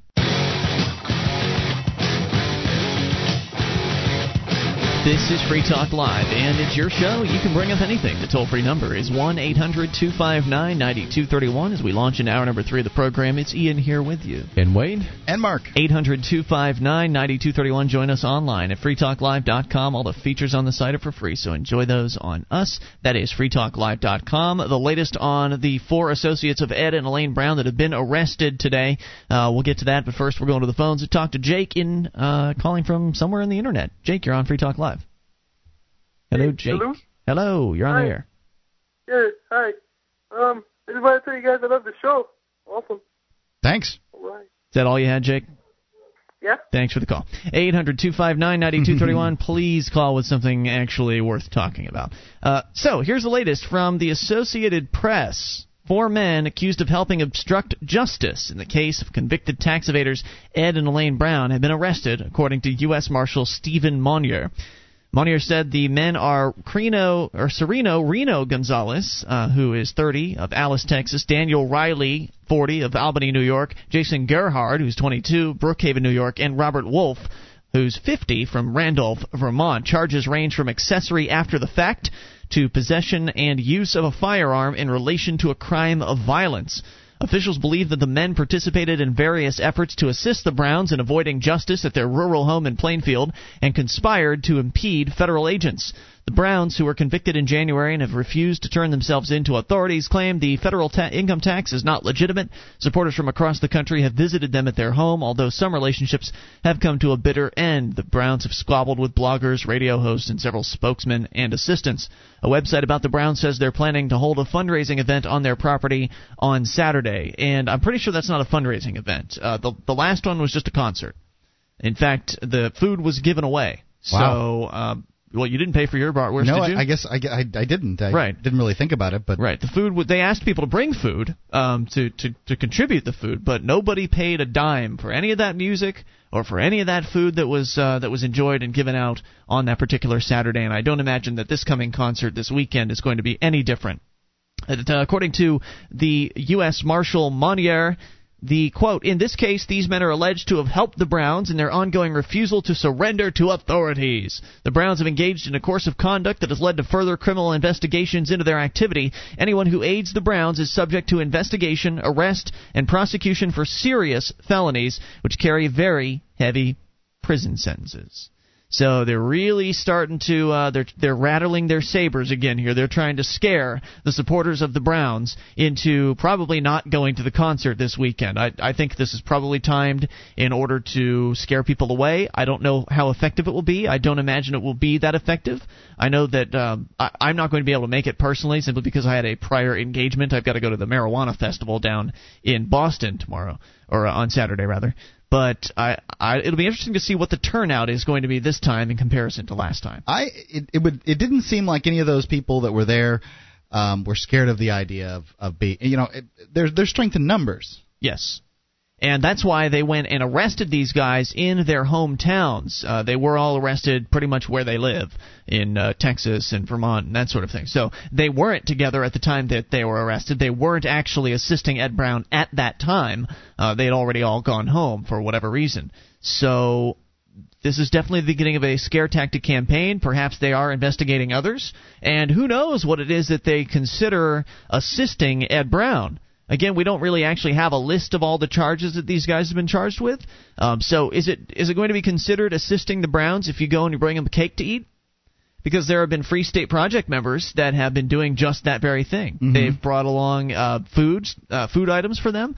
They've brought along cell phones, the prepaid track phone style phones, because, again, the feds and the local government have cut the power to the Brown household, so they don't actually have any way of dialing out.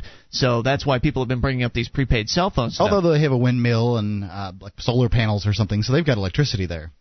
That much is true. I don't know how much electricity, and I think they've cut their phone lines and that sort of thing as well. So the hard line's been cut. So there have been people that have been bringing things to the Browns. Is that going to be considered aiding and abetting? Is that going to be considered assisting the fugitives? And if so, I wonder how soon they'll be making more arrests and who it will be. Are we helping the Browns by talking about them on the air? Are we talking about them favorably? Supporting them in their fight against the federal government, and the fact that Ed and Elaine Brown are the only two people in America right now to actually do something like this, to actually tell the feds, look, we're going to live free. If you want to come and try to arrest us, then we're going to shoot you. And is the fact that I'm getting on the air supporting that attitude? Is that assisting? Is that aiding and abetting? Well, I don't know. They only arrested 4 people at this point, and they're, I would assume, people that were doing a lot to aid and assist. Well, we'll keep you up to date on this as more news develops, and we'll give you the latest as we learn it. 800-259-9231. In the meantime, let's go to Corey in Minneapolis. Corey, you're on Free Talk Live with Ian, Wayne, and Mark. Hello. Hey, guys. Hey, what's on your mind? What's up, Corey? I wanted to talk about this upcoming event across the country. It's called Paint the Town Ron.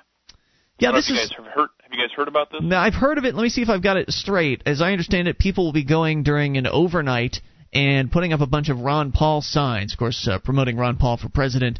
They'll be putting them up all over whatever area of town that they live in, and then they'll be taking the signs down a few days later. Is that correct?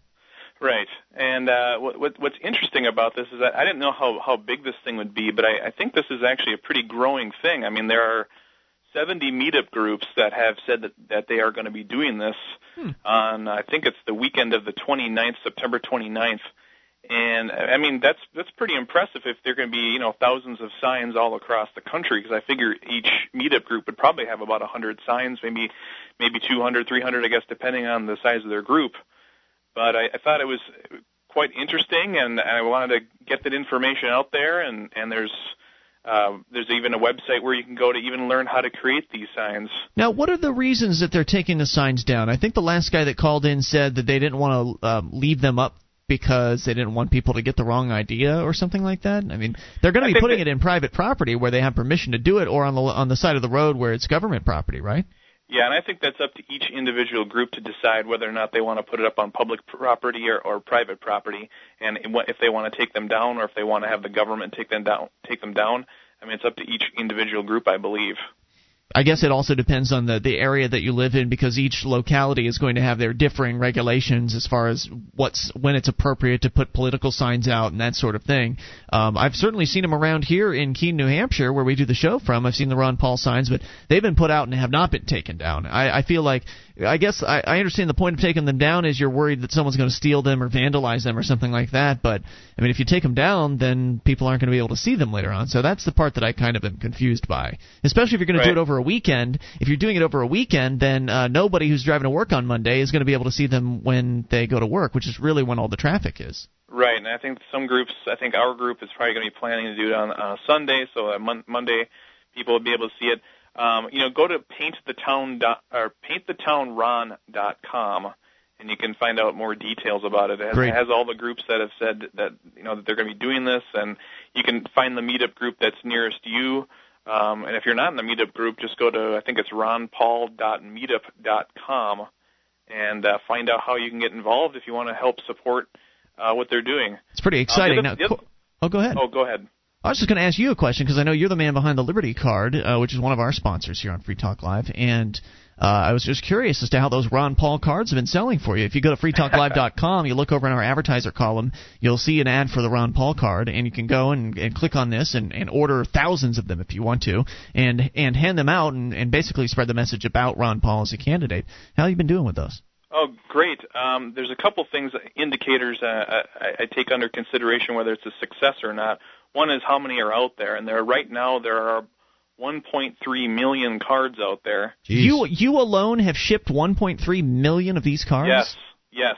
That's incredible. That is incredible. It sounds unbelievable, but I've been doing it while on the phone. I mean, it's something I'm doing just every day, and I know the post office by name now. And But no, that's one indicator. The other indicator is that I've been doing Google advertising, and that's been that I had like 7.1 last time I checked million impressions for his ads. So I'm getting his name recognition out there. And then I've also been able to contribute a very large amount of money to his campaign as well as my own meetup. So it's kind of like I'm helping the campaign for him nationally and helping our own little group. You are an amazing activist, Corey. Keep up the great work, and thank you for the update. Let us know how that Paint the Town Ron thing goes. 800-259-9231. The coolest thing about the whole Ron Paul phenomenon is people like Corey that are just self-organizing. They're not asking anybody's permission to do these things. This is Free Talk Live.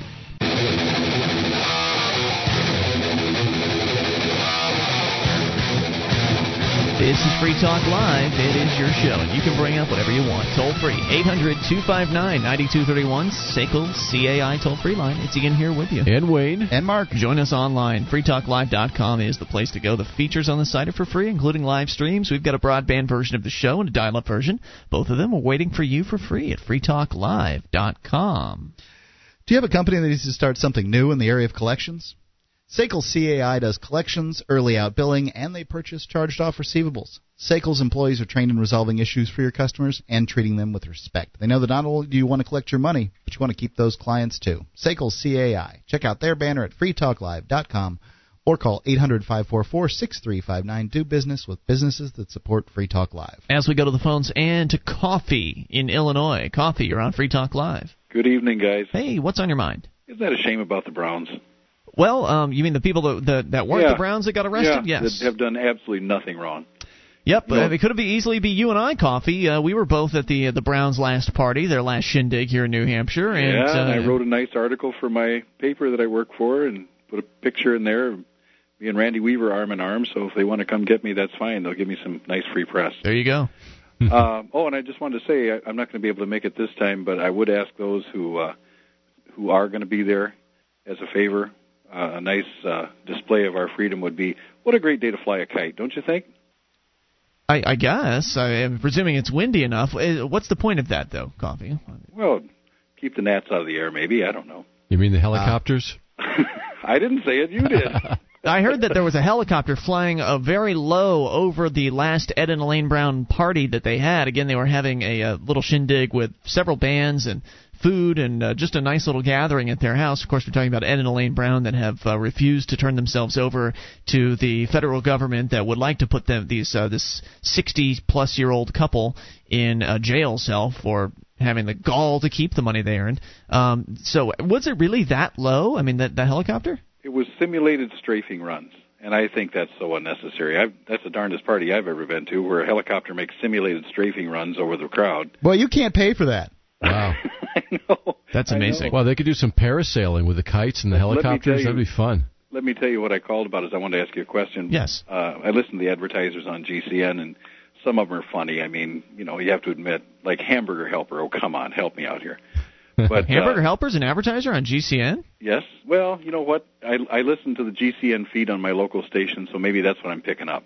Well, I don't know about Hamburger Helper, but I do like Tuna Helper. There's that. Oh, that's a great party food. But anyway, one of the advertisers I know of is eFoods Direct. Okay. And I was just about to order a whole bunch of that. Call me an alarmist. I'm throwing my hands to the sky and shrieking, I think it's a good idea to have that stockpile of food. What is this? This is like emergency food, that sort of thing? Emergency food. It's all in the number 10 cans, and instead of being fresh meat, it's textured vegetable protein, which that's what I wanted to ask you about. Was I know that TVP is what they call it. It's just full of monosodium glutamate. Okay. It has to be. I mean, it wouldn't stay fresh if it wasn't. And monosodium glutamate has been proven to be the causation of so many things from obesity to brain damage. It's a neurotoxin. And isn't it neuroexciter it's called as well? Yeah, they call it an excitotoxin. There's a book called I know it excites my taste buds, I'll tell you that. It tastes good. Yeah, it does. There's a doctor who wrote a book called Excitotoxins, The Taste That Kills, and he gets into all the clinical research on MSG and some of the food additives that they use to basically increase your appetite and excite your brain. Well, as a kid, I know my parents had a can of that Accent food enhancer. It was just pure MSG. Yeah, I've got that stuff in my cabinet right now. And I used to sprinkle it on my tongue. So, if you want to know why I am the way I am, I guess I would explain part of it. But I just wondered how you guys felt about it. The trade-off, there's a trade-off with everything. You want your food that's going to last for 150 years. You're going to have MSG. You're going to take the chance of having brain damage and obesity and, all the problems that come along with it. Well, it seems like a fine trade-off. I mean, I personally am not too worried about MSG. I don't know. I think they probably load up just regular old sodium in that canned food more so than anything else. But and nitrates. Yeah, I mean, you're talking about a situation where it's life and death. You either eat or you die. So I'd rather, I think, eat something that might be unhealthy 35 years down the line than die within the next 3 weeks. Sure, but you can have your own garden, and you can can, and you can do those things. That's how the Russians in the Soviet Union prevented starving to death. They were actually allowed to grow their own food, and that's why they didn't starve to death. Well, I think I'll just do a combination of buying food at the store and get a small supply of that and call it good. What kind of supply are you looking at? I mean, what are you planning for? You really want to get into the tinfoil hat, huh? Yeah, I've always found this fascinating. Let's whip out the aluminum helmet and go for it. I have always found this interesting, personally. I mean, it's a realistic possibility. I don't know how probable it is, but it's a realistic possibility that things could get really awful, and then having some essentials would be an important thing.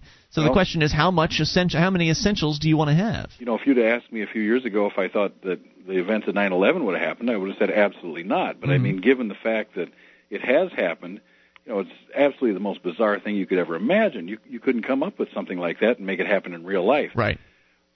What are we looking at next? I mean, you've got the nuclear bombs that are flying all over our country. You've got our government rattling sabers over Iran. I figured the next thing that's going to happen is they're going to say, Iranians are attacking our towns. There's a nuclear bomb that's gone off in the United States, or any number of things. But my plan is, or my anticipation is, that the lights are going to go off. There's not going to be.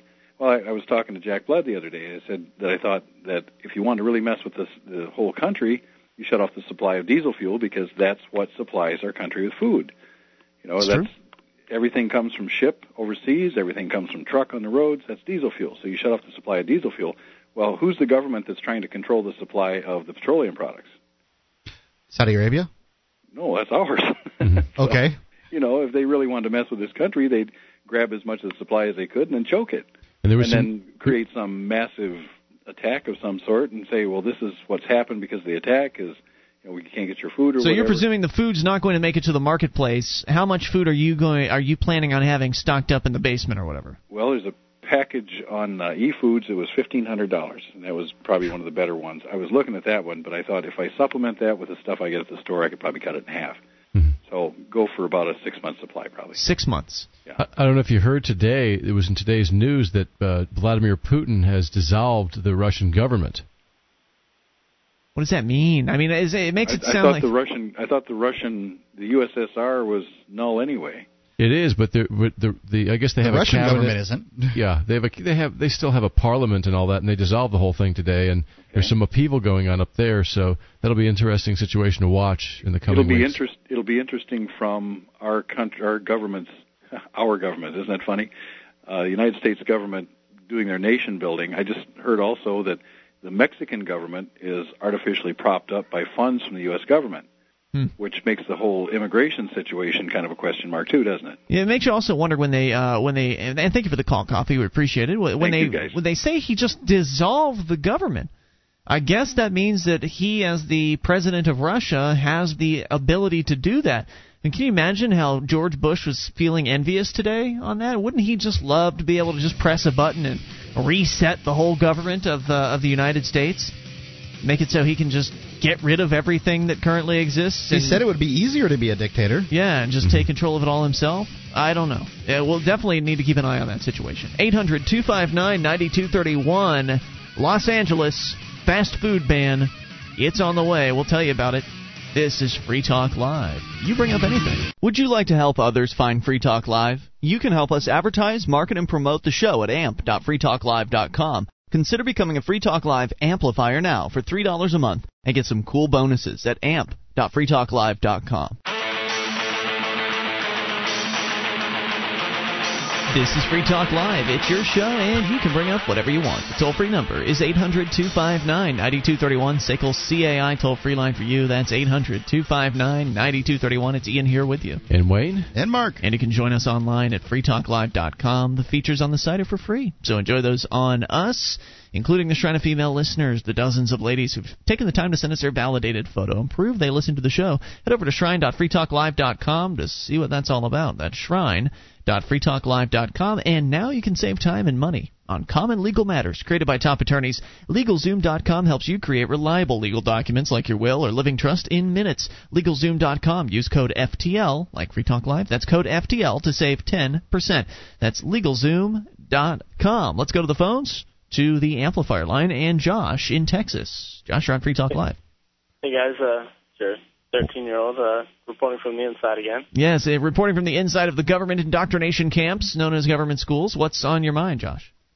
Well, I was at maybe 30 minutes ago, I was at a neighborhood group, and the subject of how school, like how it's really boring, how you don't care about a lot of the stuff they talk about. Mm-hmm. And I brought up the idea that what if we didn't have public school? What if we had private school or different other schools run by businesses competing with other schools, and you could go to a school, learn what you want to learn, and try to and there you can find, you get, like, if you don't know what you want to do, you can have a better chance at finding out what you want to do, mm-hmm. and learn something that's going to help you in the real life where you're trying to make money to live and stuff. Sure. And I brought up that idea, and instantly I just saw maybe the other 10 people were there. I instantly saw their head, just like that light bulb coming up there, and they were like, I never thought of that. That's a great idea. I mean, because the public school, all they do is they shove those 5 subjects down your throat. Right. Like them or not. That's it. Yep. You know, there's some really good books out by ex-teacher, highly regarded teacher named John Taylor Gatto. Mm-hmm.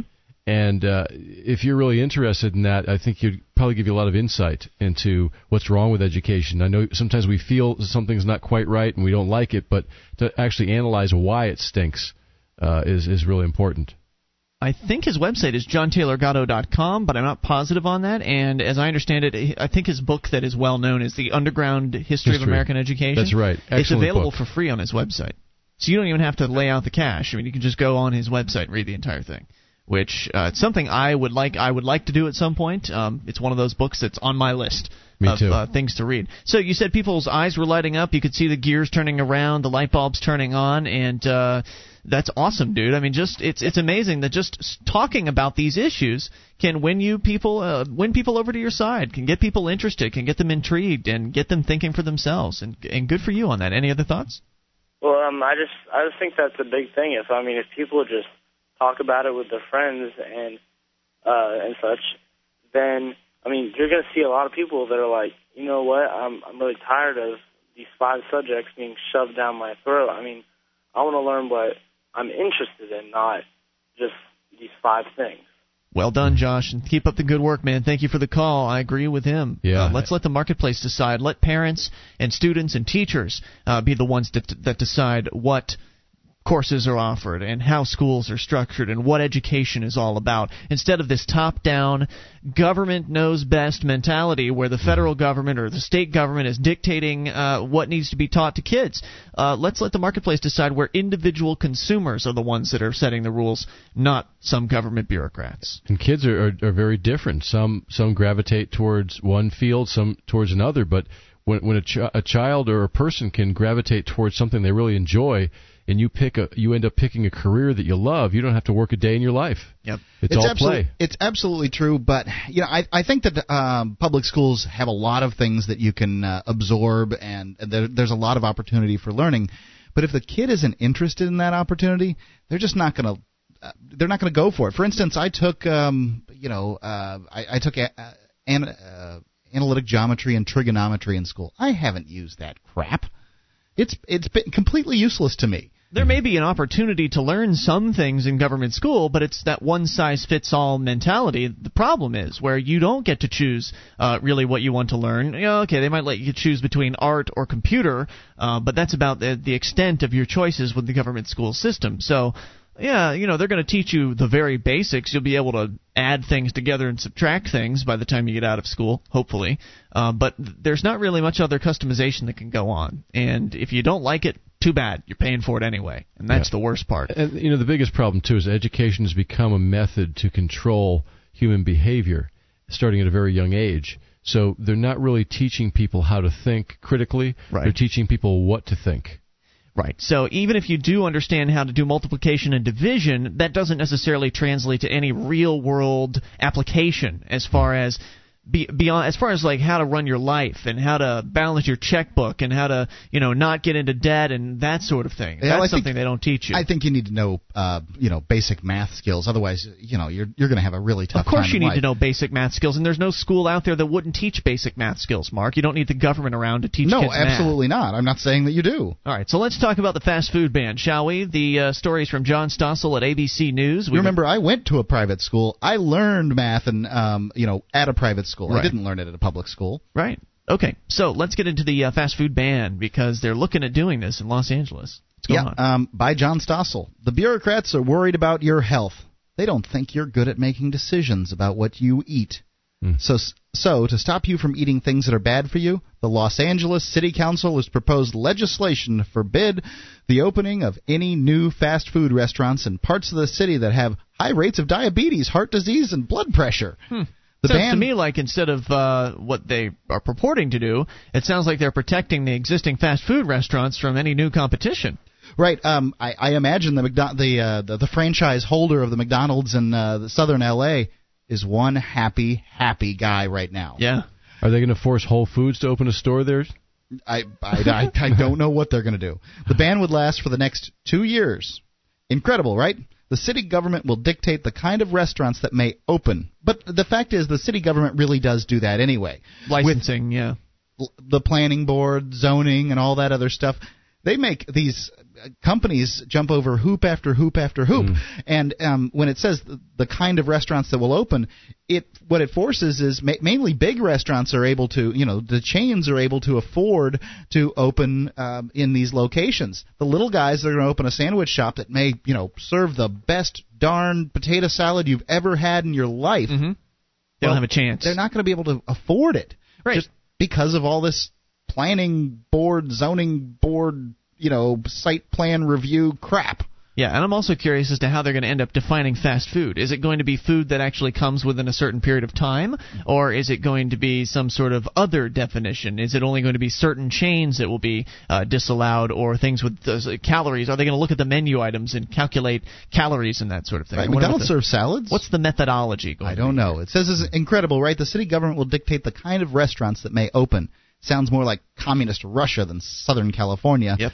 But this is what happens when the government pays the bill for our health care. They think that gives them the right to order us around in the name of taking charge of our health. The neighborhoods where Los Angeles bureaucrats propose to ban new restaurants are all in the inner city of South Los Angeles.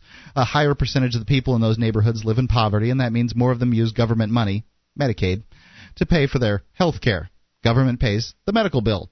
And, as the old adage goes, he who pays the piper calls the tune. I keep learning more about that as I prepare for my Friday 2020 TV special on healthcare. Whose body is it anyway? Sick in America. I've got that one marked. I'm going to look for that one later on this weekend. Yep. If government pays for our health care, then government officials have a bigger stake in monitoring our health. It's another reason why I'm wary of all the politicians today who demand more government fixes to our healthcare system. Oh, yeah. Almost every one of the presidential contenders has a plan. The devil is in the details.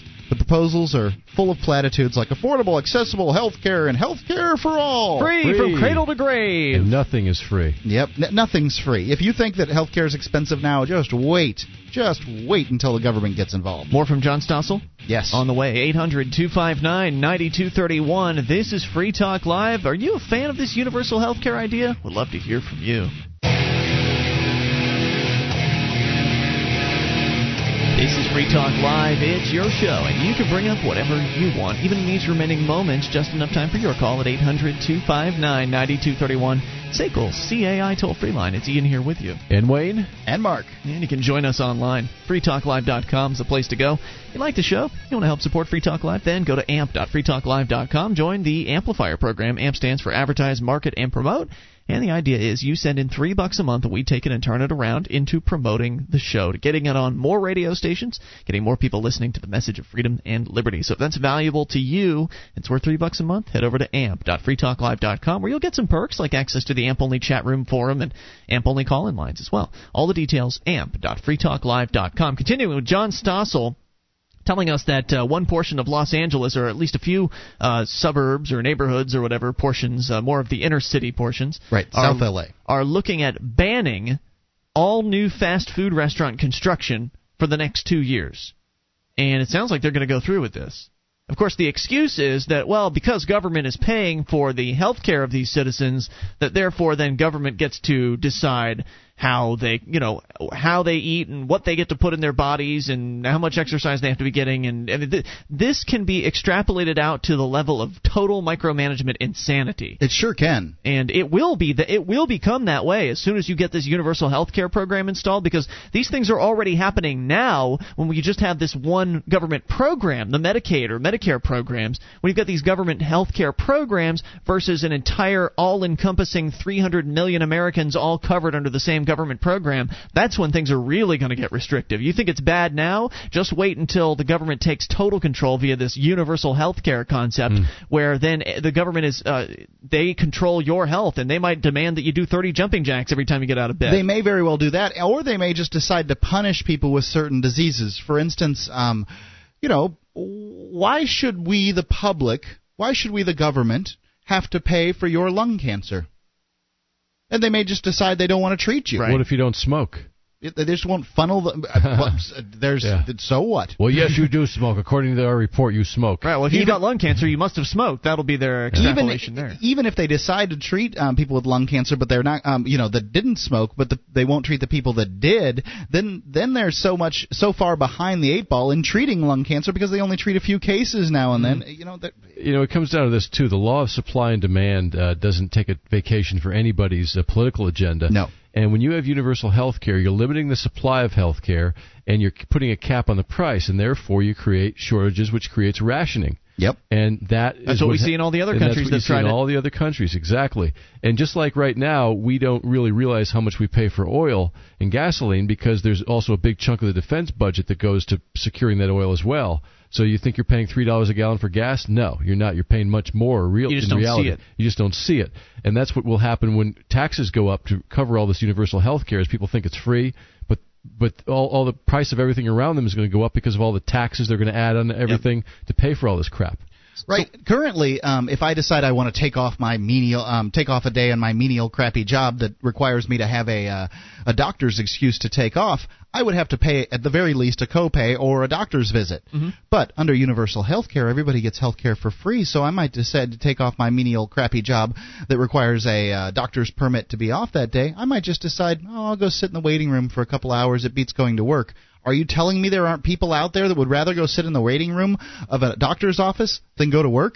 You know what worries me, too, is that some of these states like Massachusetts that are instituting these state health care plans, they're going to collapse in a year or two, and because what happens is whenever some state says, this is free, people from other states come in and but it's not like that in the Massachusetts. collapse. It's not like that. What they're doing is they're mandating that everybody purchase the health insurance program.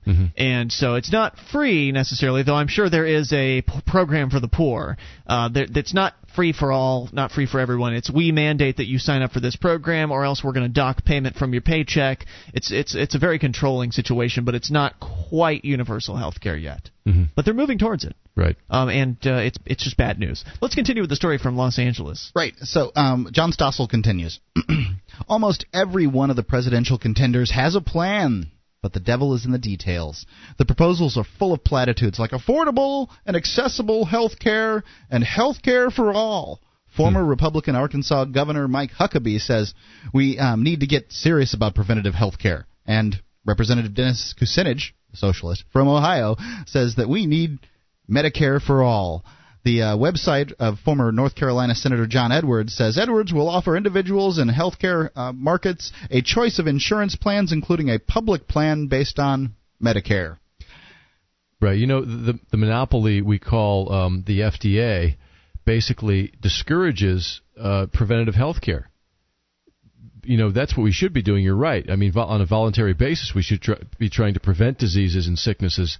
But when you have a system that actually discourages, like insurance won't pay for certain preventative measures. They don't pay anything until you get sick. Right. They don't pay you to take vitamins, and I assume they help. I don't know for sure. Right. The FDA shuts out a lot of the preventative industry. And they also gag them because if you and they don't let them make claims either. Yeah. Right. Exactly. I mean, you can make some structure function claims.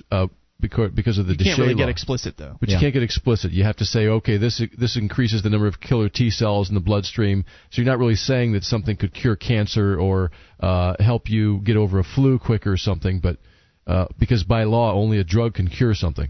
Mm-hmm. Senator Barack Obama's website laments the fact that less than 4 cents of every healthcare dollar is spent on prevention and public health.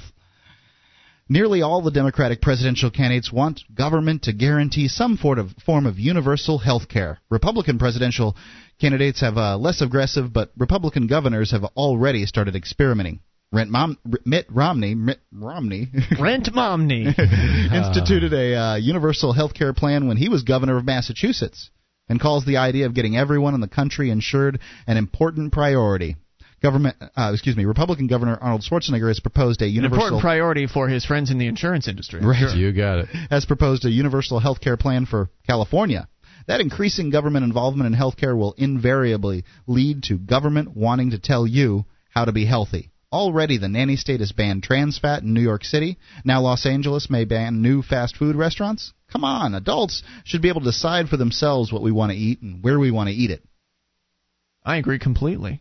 And this Boston or this Massachusetts program that now is being looked at in California, it's forcing people to buy health insurance, I'm sure, from certain approved providers, certain government-approved plans, which most people, they're not going to – I mean, if they're being forced to purchase the plan, they're probably not going to pay very much attention to what it is that they're purchasing. So they're going to buy this health insurance plan, and they're not really going to know what it covers. So when something traumatic happens, they'll go in and they'll expect the situation to be handled by their health insurance.